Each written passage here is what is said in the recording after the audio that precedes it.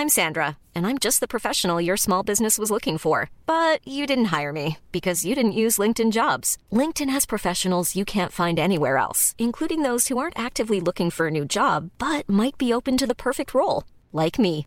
In a given month, over 70% of LinkedIn users don't visit other leading job sites. So if you're not looking on LinkedIn, you'll miss out on great candidates like Sandra. Start hiring professionals like a professional. Post your free job on linkedin.com/people today.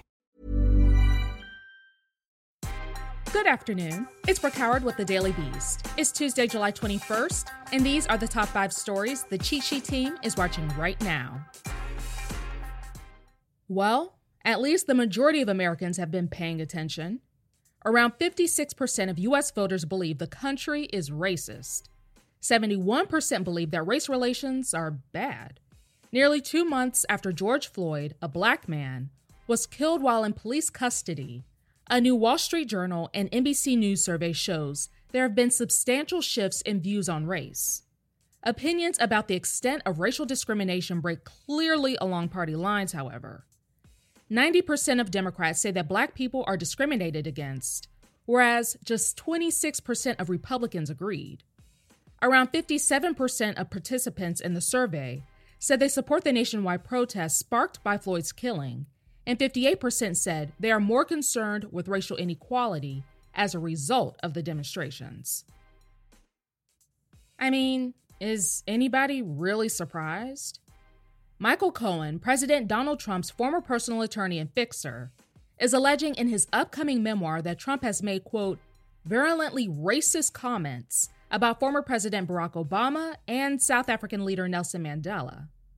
The book also, quote, describes the president's pointedly anti-Semitic remarks. The Washington Post reports that the revelations were in court documents filed Monday in response to Cohen being sent back to prison this month, weeks after he was allowed to serve the remainder of his sentence at home. Cohen asserts that Trump did not view either Obama or Mandela as real leaders, quote, worthy of respect by virtue of their race. The Centers for Disease Control and Prevention has confirmed in a new study that the true number of coronavirus infections are 10 times higher than the reported amount. At over 3.8 million current confirmed cases in the U.S., this could mean the true case total over the course of the pandemic is closer to 38 million. The study, which tested a random sample of Indiana residents for the virus, showed that for every one reported case, there were an estimated 9 more that went unreported. The study also found that 44% of those who had an active infection did not display any symptoms.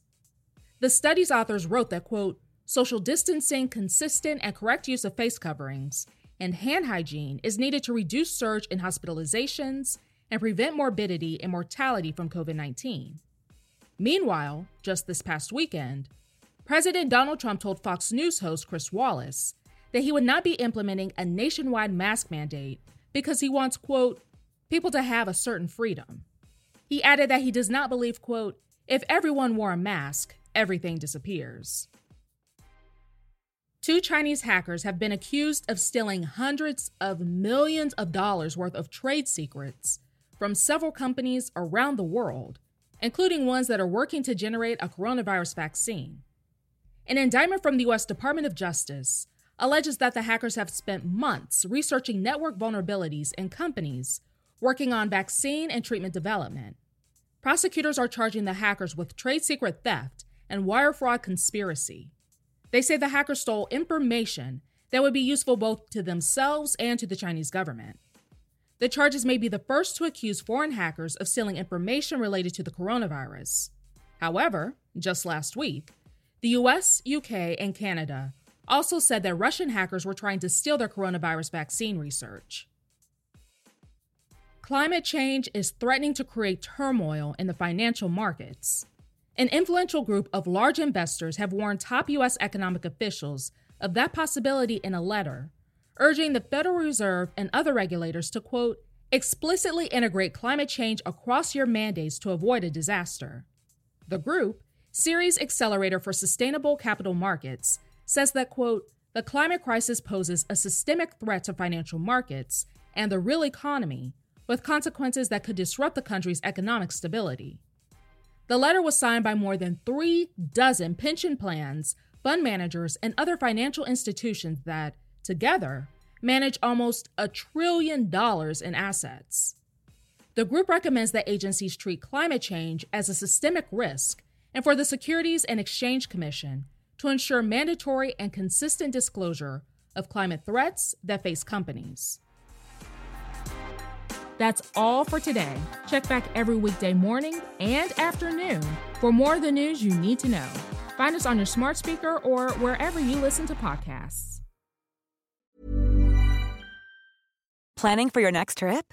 Elevate your travel style with Quince. Quince has all the jet-setting essentials you'll want for your next getaway, like European linen, premium luggage options, buttery soft Italian leather bags, and so much more. And is all priced at 50 to 80% less than similar brands.